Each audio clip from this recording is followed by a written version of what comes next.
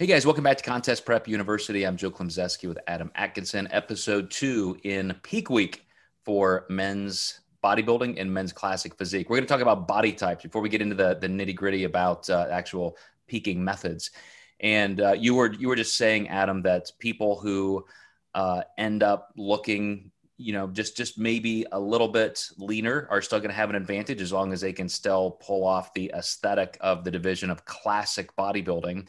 But between the two divisions, let's just go all the way up to something like the Mr. Olympia type standards. For men's bodybuilding versus classic, where would you say, if you're talking to a client, this is probably the best direction for you? What body type nuances are you judging that on? Mm-hmm. Well, I would say in classic, you're probably going to end up with a mezzo. So you're going to find someone that's right in the middle. And if you're going extreme bodybuilding, you've got to think that muscle's metabolic. So if you do have an endo in there, that's not too bad. They're going to end up being able to get huge. At that point, you can actually have a higher body fat level and look relatively lean because your muscle bellies are so massive at that point. If I think a great example is that last year's Mr. Olympia, Big Ramy, had came in multiple shows, not conditioned enough. And for the past 8 years, we've been saying if he comes in condition, he will win. And I think that was very much body type determined. I don't think he was ever a guy who didn't follow his diet. Now, a lot of people made claims of that. I think it just took multiple times of cutting for him to finally get lean enough. And he nailed it this show, finally got the title. And I think that's a great example of someone who competed long enough to obtain the one thing that they didn't have, which was the leanness. So get leaner and take the title. Right. And I'll use me as an example for classic physique, because when it first came out, I saw this happen. I always used to joke that I would be a much better bodybuilder if you could stop dieting around 5 or 6%, because being a little bit of an endo, for me to get my glutes striated or just get lean enough, those last 2 or 3 pounds really cost me a lot of upper body size, which costs some symmetry. And if it was just allowed to be a little bit fuller, that would have suited me better. And I think of clients very similarly. If you have what it takes to compete on that level of just extreme conditioning, extreme size, then obviously bodybuilding's for you. But I think a lot of people still even just like that look and feel of being a little bit more aesthetic and not having to go for those extremes. And so I think it's almost self-regulating, where people just by their own, likes and dislikes in the sport will find which division is right for them. But, also in terms of, kind of where you fit in, maybe in the chronology of your career, this is something that I'd like you to address.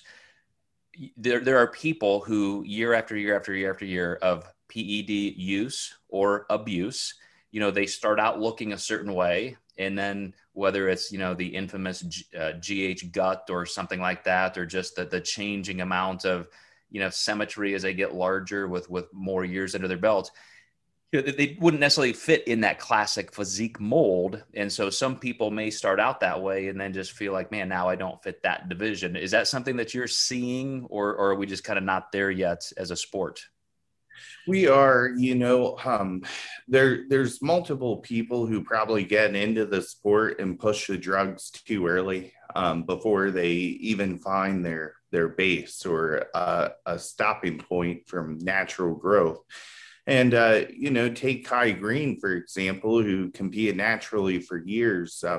He was winning as a natural. And I do believe they even got his IFBB Pro card without using. And then he started using and just really blew up. So I always say, you can't really turn a pug into a giraffe. And I think that's kind of the concept or ideology I like to look at when people try to use PEDs too soon. So you really want to make sure you have your base and a relatively good foundation. And if you're not if you're using drugs and you're pushing classic physique and having a hard time getting that size, you probably don't want to use more and try to shoot for bodybuilding. So you probably want to do things that are going to be more classic physique based if the size is never going to be there.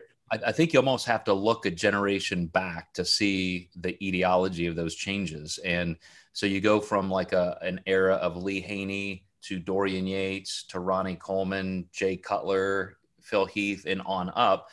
And there, and not just those winners, but you see all of the people who were competing, and there were just some people who weren't willing to go that far. You know, you think of the Lee Labradas who said, you know, this is the look I want. I'm not going to go to that extreme, risk my health. I just don't want to look like that. And so, you know, they kind of got catabolized in the sport, but that's why I think the officials pulled back and created the whole classic physique movement, is to allow guys like that to still have a place.